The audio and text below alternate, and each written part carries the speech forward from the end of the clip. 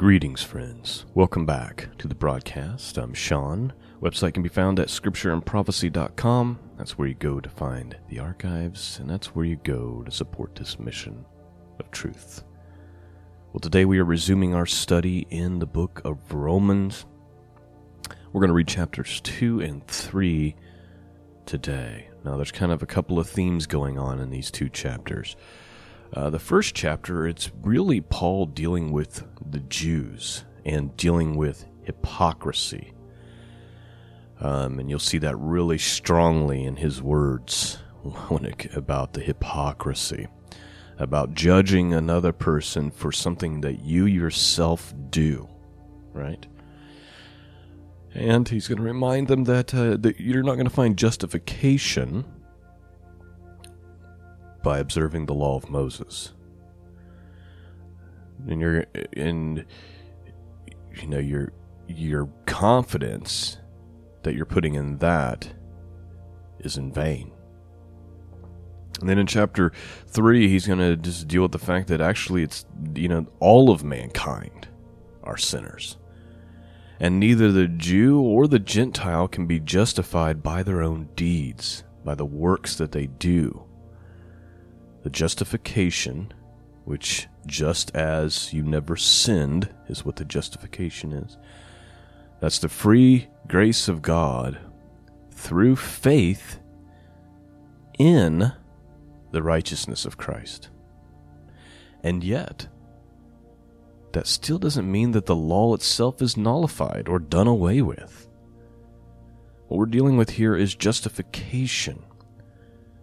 The law's not done away with. It's just that you will not find salvation and justification through observing the law, because we all fall short. The law shows us that we are actually unable to observe it, and that we are all sinners in desperate need of a Savior. And the law is the trainer. It shows us this every day. It's a mirror for us to look into and see we are not good enough on our own. We need to trust in the one who was righteous, the one who did observe the law perfectly. Jesus, our Messiah. And so I think that's really the crutch of what Paul is trying to get to. He's reminding us that we're all sinners, Gentiles and Jews alike, and he's warning the Jews against hypocrisy and putting too much faith in their own deeds and not in the shed blood of Jesus.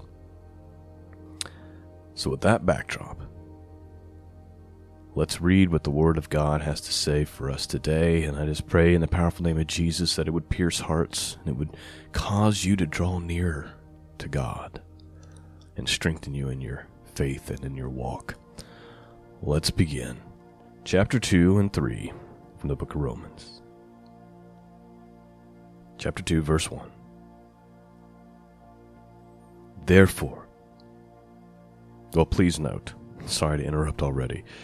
It's a continuation. If you remember last week, we did chapter 1, and Paul was dealing with just the apostasy, right? Of how people they've abandoned the natural use of a woman, and men are burning in their lust for one another, and they refuse to retain God in their knowledge, and they're filled with all these evil things like unrighteousness, wickedness, greed, envy, murder, strife.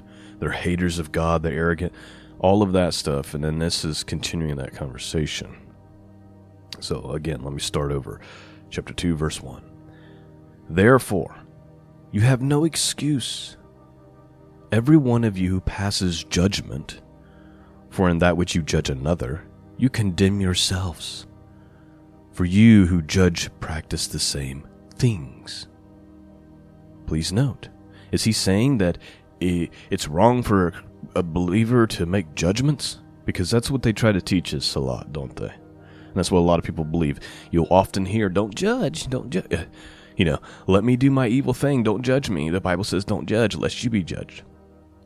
It's not saying you're not allowed to observe and see fruit and make a judgment. It's saying don't be a hypocrite. In other words, don't judge your brother or your sister for the very thing that you know you do yourself, for the very thing you know you struggle with yourself. Because the measure in which you judge them for that thing that you also do, you will be judged. That's what the scriptures are getting at. So just stop it with this "don't judge me, I can do what I want" stuff. Continuing on. We've made it through one verse. Verse 2. And we know that the judgment of God rightly falls upon those who practice such things. But do you suppose this, O man, when you pass judgment on those who practice such things and do the same yourself, that you will escape the judgment of God? Or do you think lightly of the riches of his kindness and tolerance and patience, not knowing that the kindness of God leads you to repentance? But because of your stubbornness and unrepentant heart, you are storing up wrath for yourselves in the day of wrath and revelation of the righteous judgment of God, who will render each person according to his deeds. To those who, by perseverance in doing good, seek for glory and honor and immortality, eternal life, but to those who are selfishly ambitious and do not obey the truth, but obey unrighteousness, wrath, and indignation, there will be tribulation and distress for every soul of man who does evil, of the Jew first, and also of the Greek. But glory and honor and peace to everyone who does good, to the Jew first and also to the Greek, for there is no partiality with God. So please note, actions matter, don't they? What's God going to render judgment according to? Who will render to each person according to his deeds. To the Jew first if he's doing good, and then to the Greek, and to the Jew first if he's doing bad, and then to the Greek. But there's no partiality with God. In other words, it doesn't matter what your DNA is. You can go get the little test and see where your heritage comes. It doesn't matter. Either you are saved through the shed blood of Christ, or you're not. It does not matter what your DNA is, or what your skin color is. None of that matters. The only thing God's looking for is, are you covered in the blood? Continuing on. For all who have sinned without the law will also perish without the law, and all who have sinned under the law will be judged by the law. For it is not the hearer of the law who are just before God, but the doers of the law who will be justified. Again, Paul's saying, just because you don't be a hearer, be a doer. Remember what James said? If you go to James, book of James, go to verse 22. But prove yourselves doers of the word, and not just hearers who deceive themselves. See, a lot of people, they're full of themselves. They think they're doing well because they know the words. Now, you actually have to practice them. James goes on to say, for if anyone is a hearer of the word and not a doer, he was like a man who looks his natural face in a mirror, but for once he has looked at himself, he's gone away, and he immediately forgotten what kind of person he was. So it's like you look in a mirror, see yourself, and then as soon as you look away, you've forgotten what you look like. That's how silly it is to be a hearer of the word and not do it. Paul's saying the same thing. Verse 14, for when Gentiles do not have the law, do instinctively the things of the law, these not having the law are a law unto themselves, and that they show the work of the law written in their hearts, their conscience, bearing witness, and their thoughts, alternately accusing or else defending them.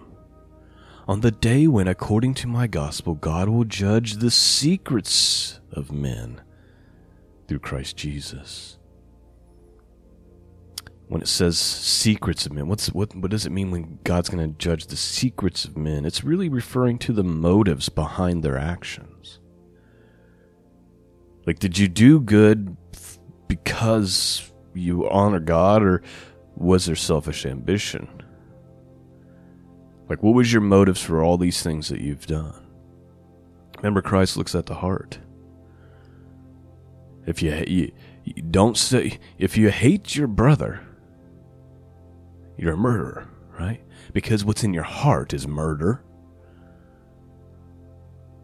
Continuing on, I know that these words are challenging. Verse 17, but if you bear the name Jew and rely upon the law and boast in God and know His will and approve the things that are essential, being instructed out of the law, and are confident that you yourselves are a guide to the blind, a light to those who are in the darkness, a corrector of the foolish, and a teacher of the immature, having the law, the embodiment of knowledge and of truth. You therefore who teach another, do you not teach yourself? You who preach that one shall not steal, do you steal? You who say that one should not commit adultery, do you commit adultery? You who abhor idols, do you rob temples? You who boast in the law through your breaking the law, you dishonor God. For the name of God is blasphemed among the Gentiles because of you, just as it is written. Again, please note, what is Paul getting at? He's getting at hypocrisy. He's saying, you who judge people who commit adultery, are you committing adultery? Like, are you doing these things? Like, you're preaching the law and teaching it and getting all high and mighty about it, but what are you actually doing in your personal life? Beware of hypocrisy. Verse 25, for indeed, circumcision is of value if you practice the law, but if you are a transgressor of the law, your circumcision has become uncircumcision. So if the uncircumcised man keeps the requirements of the law, will not his uncircumcision be regarded as circumcision? And he who is physically uncircumcised, if he keeps the law, will he not judge you, who through having the letter of the law and circumcision are a transgressor of the law? What he's getting at is putting value in being Jewish is no longer valuable.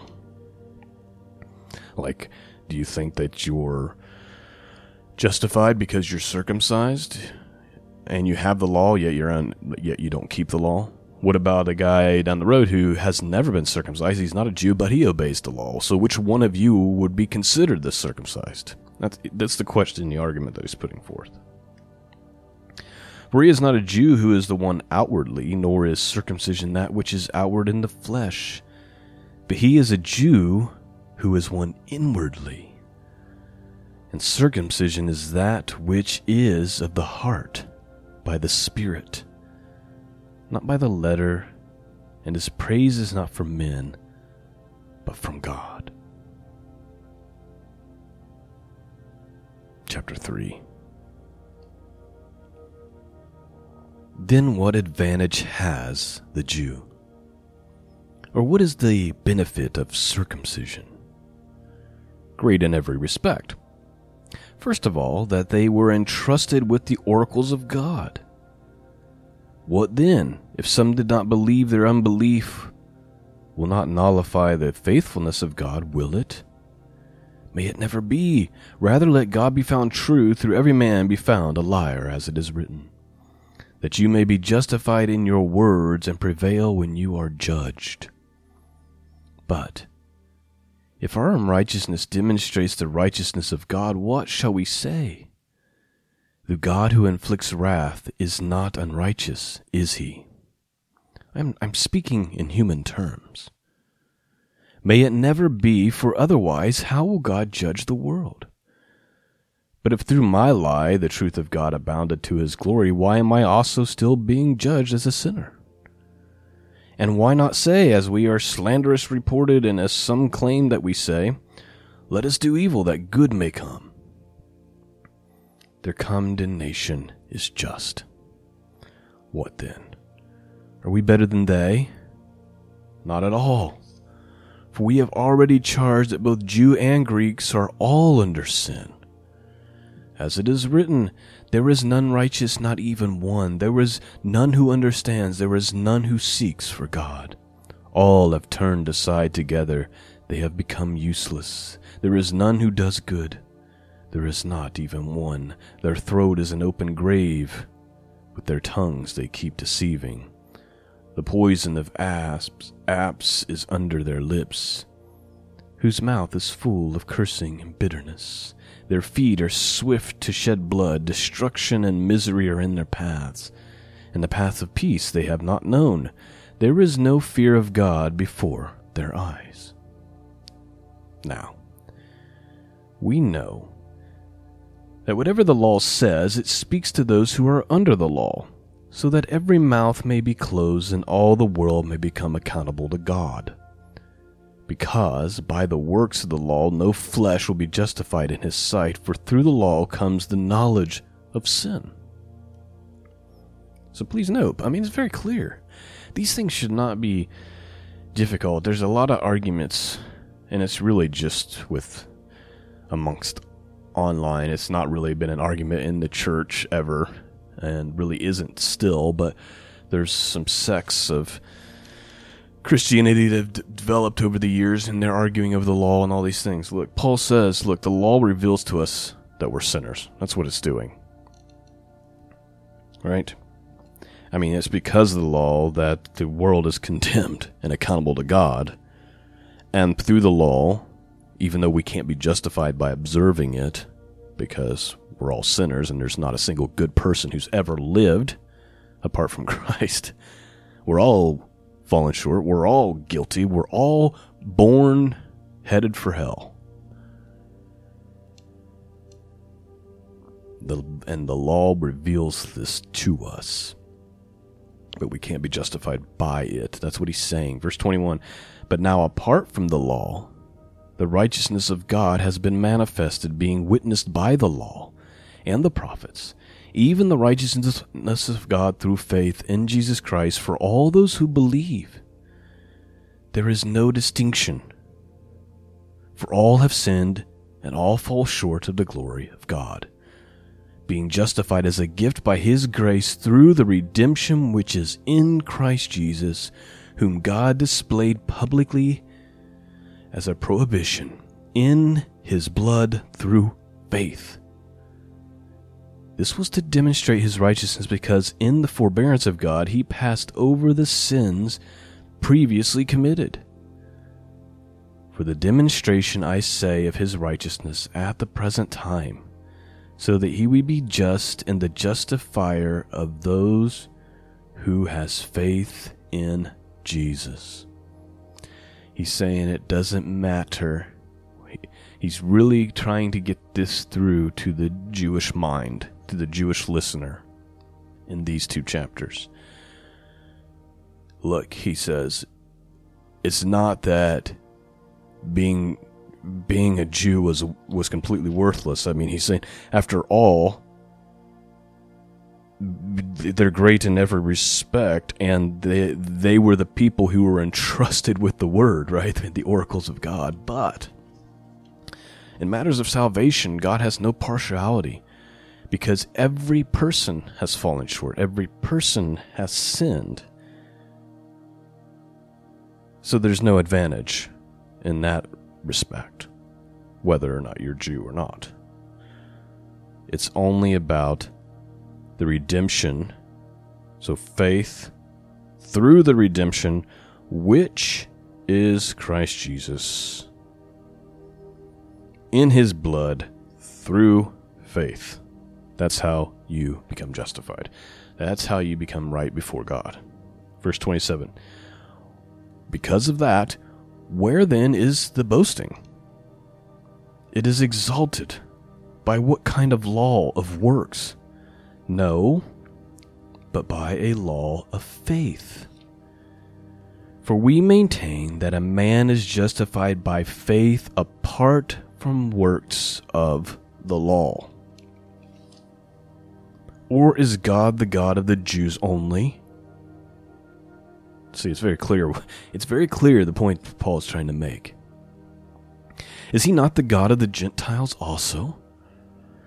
Yes, of the Gentiles also, since indeed God, who will justify the circumcised by faith and the uncircumcised through faith is one. And then the last verse, just so we don't get it twisted, right? Do we then nullify the law through faith? In other words, do we just make the law of no effect, meaningless? May it never be. On the contrary, we establish the law.